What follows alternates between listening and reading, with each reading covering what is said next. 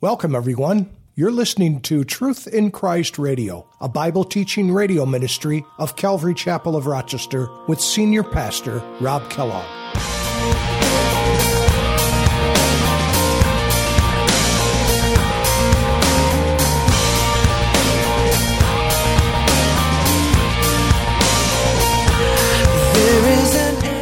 And notice that now, after their two victories, instead of just going headlong into the southern campaign and continuing onward in their victories and their campaigns, they stopped for a worship service. Can you imagine how humbling that must have been? They were on a roll, and everyone was excited, and they stopped. And sometimes that's the thing that really blesses the Lord. How can I keep from singing your praise? How can I ever say enough? How amazing is your love? How can I keep from shouting your name? I know I am loved by the King, and it makes my heart wanna sing.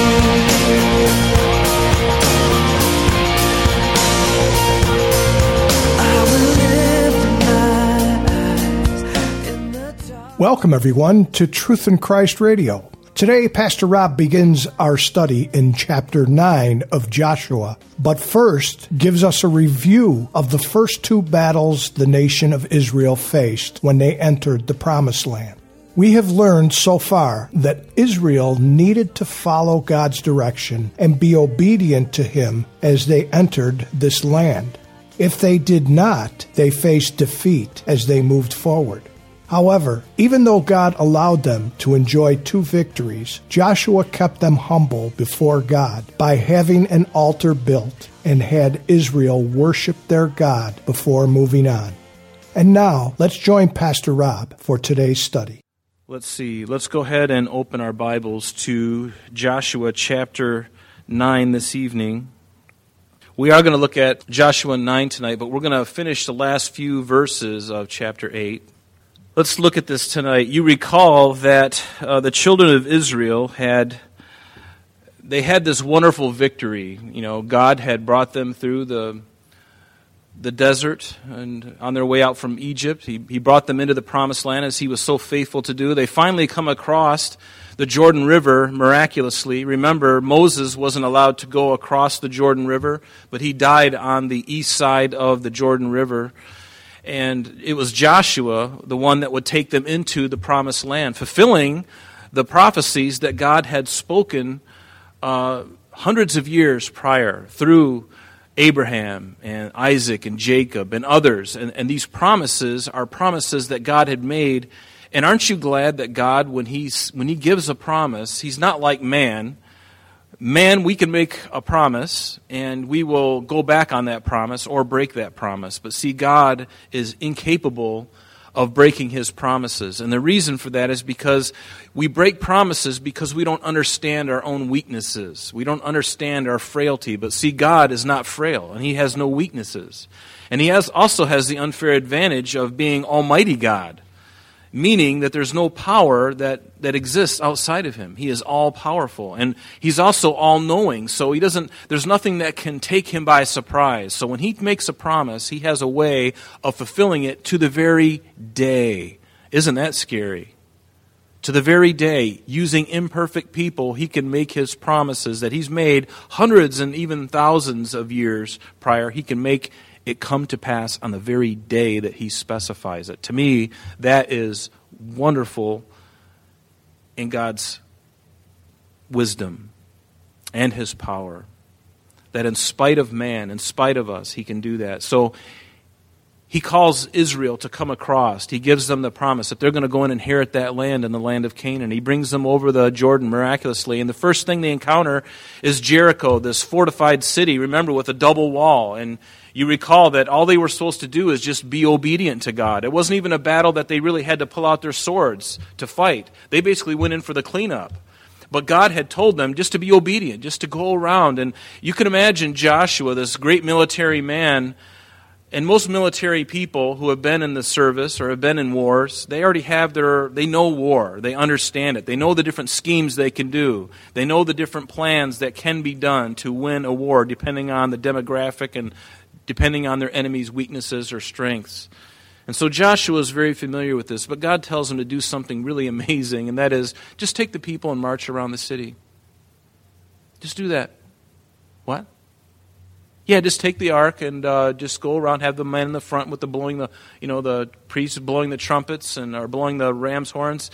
Just do that. And so they did that in obedience, probably scratching their heads. And they were probably as bewildered as the people of Jericho as they looked outside the walls and saw these Jews walking around. And then they go back to their camp in Gilgal. And they're like, what is going on? They do that 6 days. And then finally the seventh day, they do it 7 times. At the opportune moment, they shout. You recall the walls fell. And they just go in, and many were killed even in that. And then they just go in and they finish the job. And you recall that it was Achan who, after this event, after this great victory, it says for us in Joshua 7 that Joshua told the men, 2 men,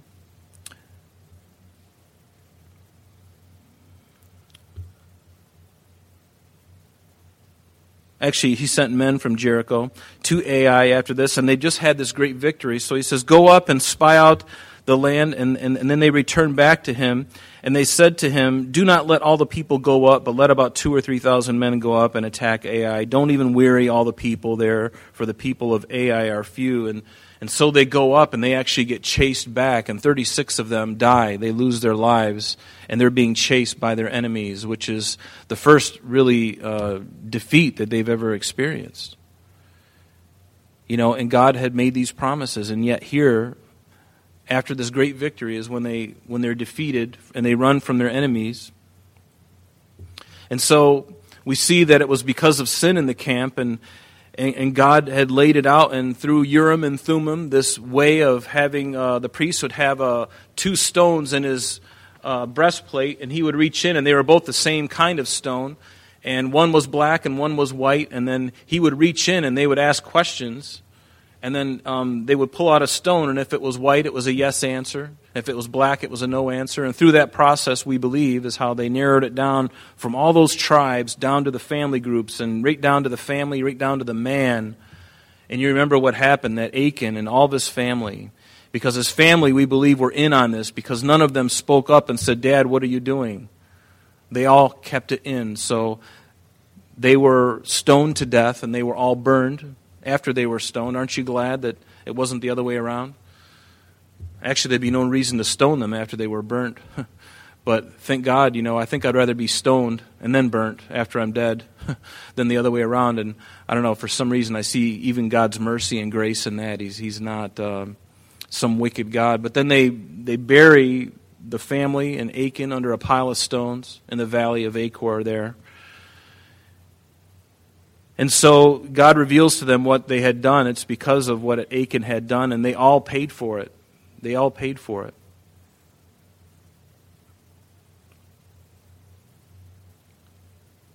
And so now in chapter 8, they go up again this time. And this time the Lord, you'll notice before in chapter 7, there was no mention of them really praying about what they were going to do. They didn't inquire of the Lord. They just kind of went up and did it. And but now, after their defeat, God tells them, and after Joshua's repentant heart, after all of this, God gives them the battle plan. And it makes you wonder if they would have done this the first time, if God would have done this and spared them this defeat. Of course, there was still sin in the camp. And maybe it's because God knew that there was sin in the camp. He was just silent, waiting to see what they would do.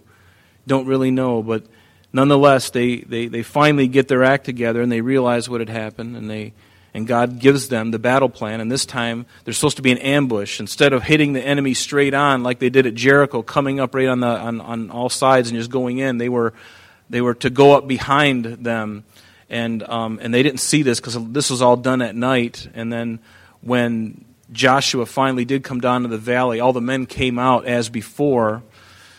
and they chased them down, and as they all came out of the city, of course the ambush behind the city came into the city, lit everything on fire, and of course then they come down, and then they're kind of sandwiched in between Joshua and the men, and then the guys who had already ambushed the city, and now the enemy was right in the middle there, the people of Ai, and they were destroyed that day. But let's pick up at verse 30. It says, now Joshua,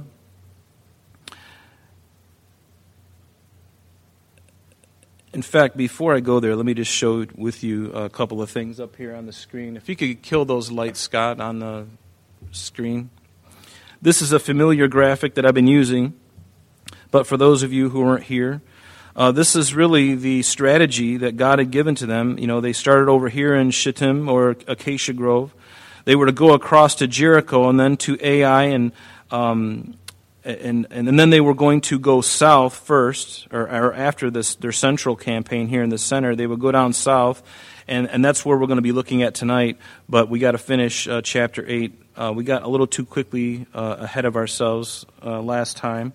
And then finally, they will go north in their campaign, and then they will ultimately have control over all of the land of Canaan.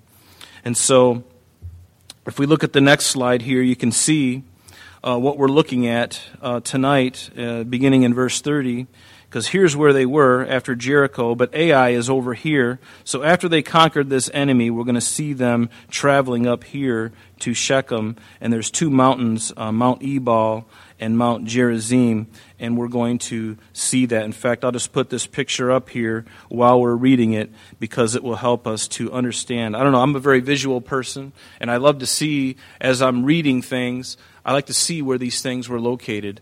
And so let's pick up in verse 30. It says, now Joshua, he built an altar to the Lord God of Israel in Mount Ebal, and Moses, the servant of the Lord, as Moses, the servant of the Lord, had commanded the children of Israel, and it is written in the book of the law of Moses, an altar of whole stones over which no man has wielded an iron tool, and they offered on it burnt offerings to the Lord and sacrificed peace offerings.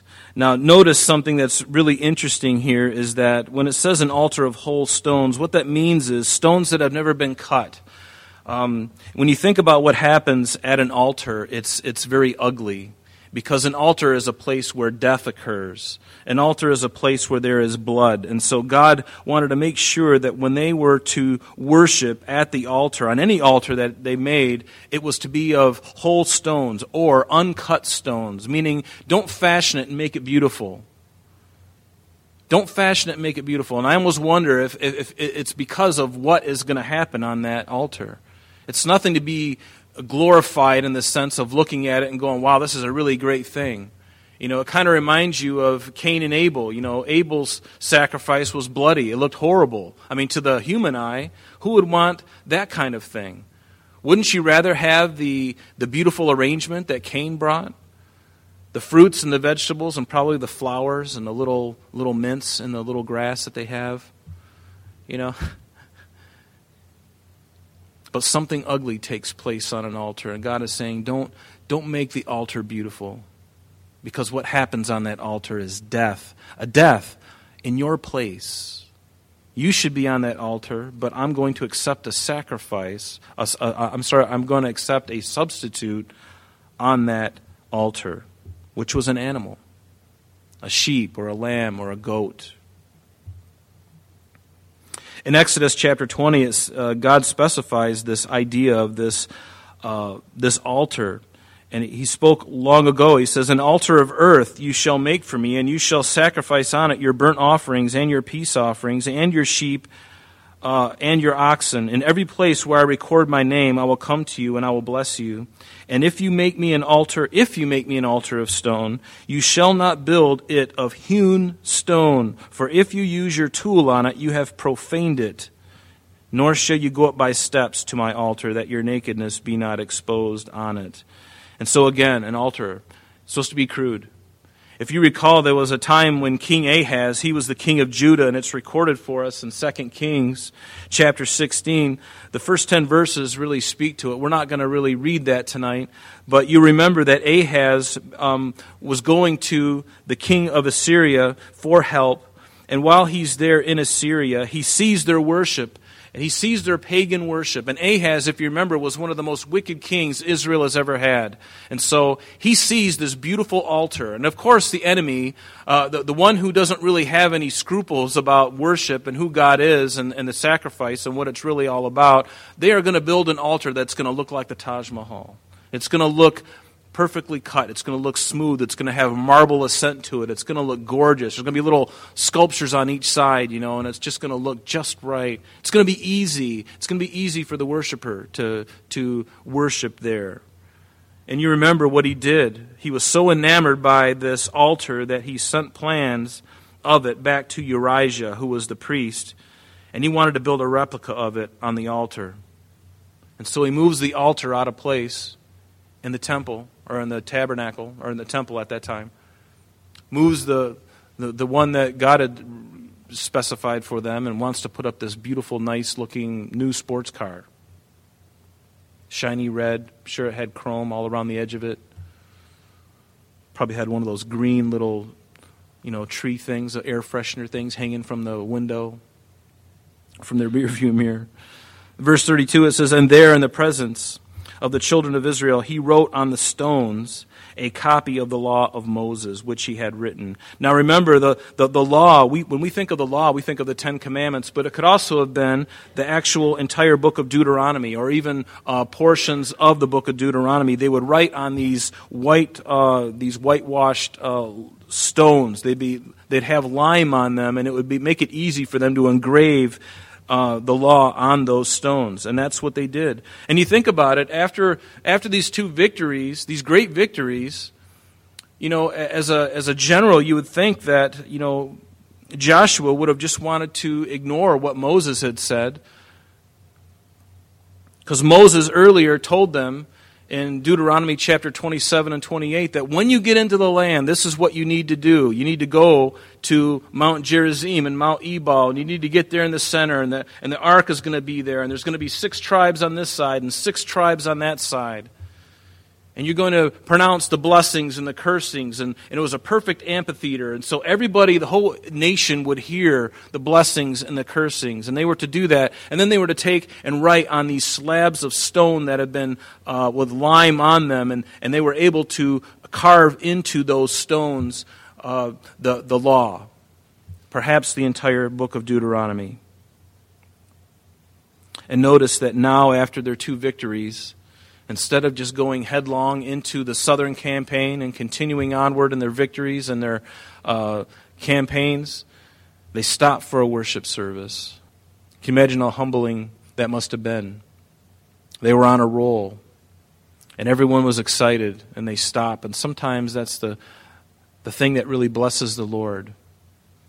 When He knows we're on a roll, when He knows that we finally get it and we're going forward, and then all of a sudden, there's this, He would ask you to worship Him or to stop and give thanks to Him. And it seems like, I don't want to do this, Lord. It's slowing me down. I'm on a roll now. I don't want to stop. I want to keep going. And the Lord's going, where is your strength coming from? Is it coming from your own self, or is it coming from me? And so they make this stop here before they continue their campaign, and they worship there at the foot of Mount Gerizim and Mount Ebal. And you can see it down here. Right down here is the town Shechem. And so they would stand in this valley here with the ark and the 6 tribes on one side and 6 tribes on the other, and they would pronounce the blessings and the cursings, reminding each one of them, reminding everybody again the importance of keeping the law and doing those things that God had told them for their own good, because they needed to be accountable and they needed to hear it again. And it's so true that they needed to hear it again, because these things that God had spoken to them and had written in the law, in the book of Deuteronomy, were things that they had messed up in. And history shows that. They completely went away from the things that they heard so many times. And so was it a waste of time for God to tell them again and again and again, to remind them again and again? And you and I are no different than they are. We need to be constantly reminded. And so he did. But Joshua, I love this, he He was a real leader. He wasn't going to disobey the commandment of Moses. And he made himself accountable. Even though Moses was gone from the scene, he just didn't take matters into his own hands and says, well, the old man is dead, let's party. We've had these 2 victories, let's break out the champagne. Let's have a big party. There was no party. There was a worship service. There were sacrifices and offerings on the altar. And see, I love that about Joshua. He wasn't just a lone ranger. He was still a man under authority. He was still accountable. And that's true for anyone in ministry or anyone in any position. It's important that you keep yourself in accountability, because you are not an island to yourself. You're not a lone ranger. You're not someone, because of whatever authority you have, it doesn't mean that you can do whatever you want. You see, absolute power absolutely corrupts the one wielding it, unless they are Almighty God. This is why dictatorships are so hideous, really.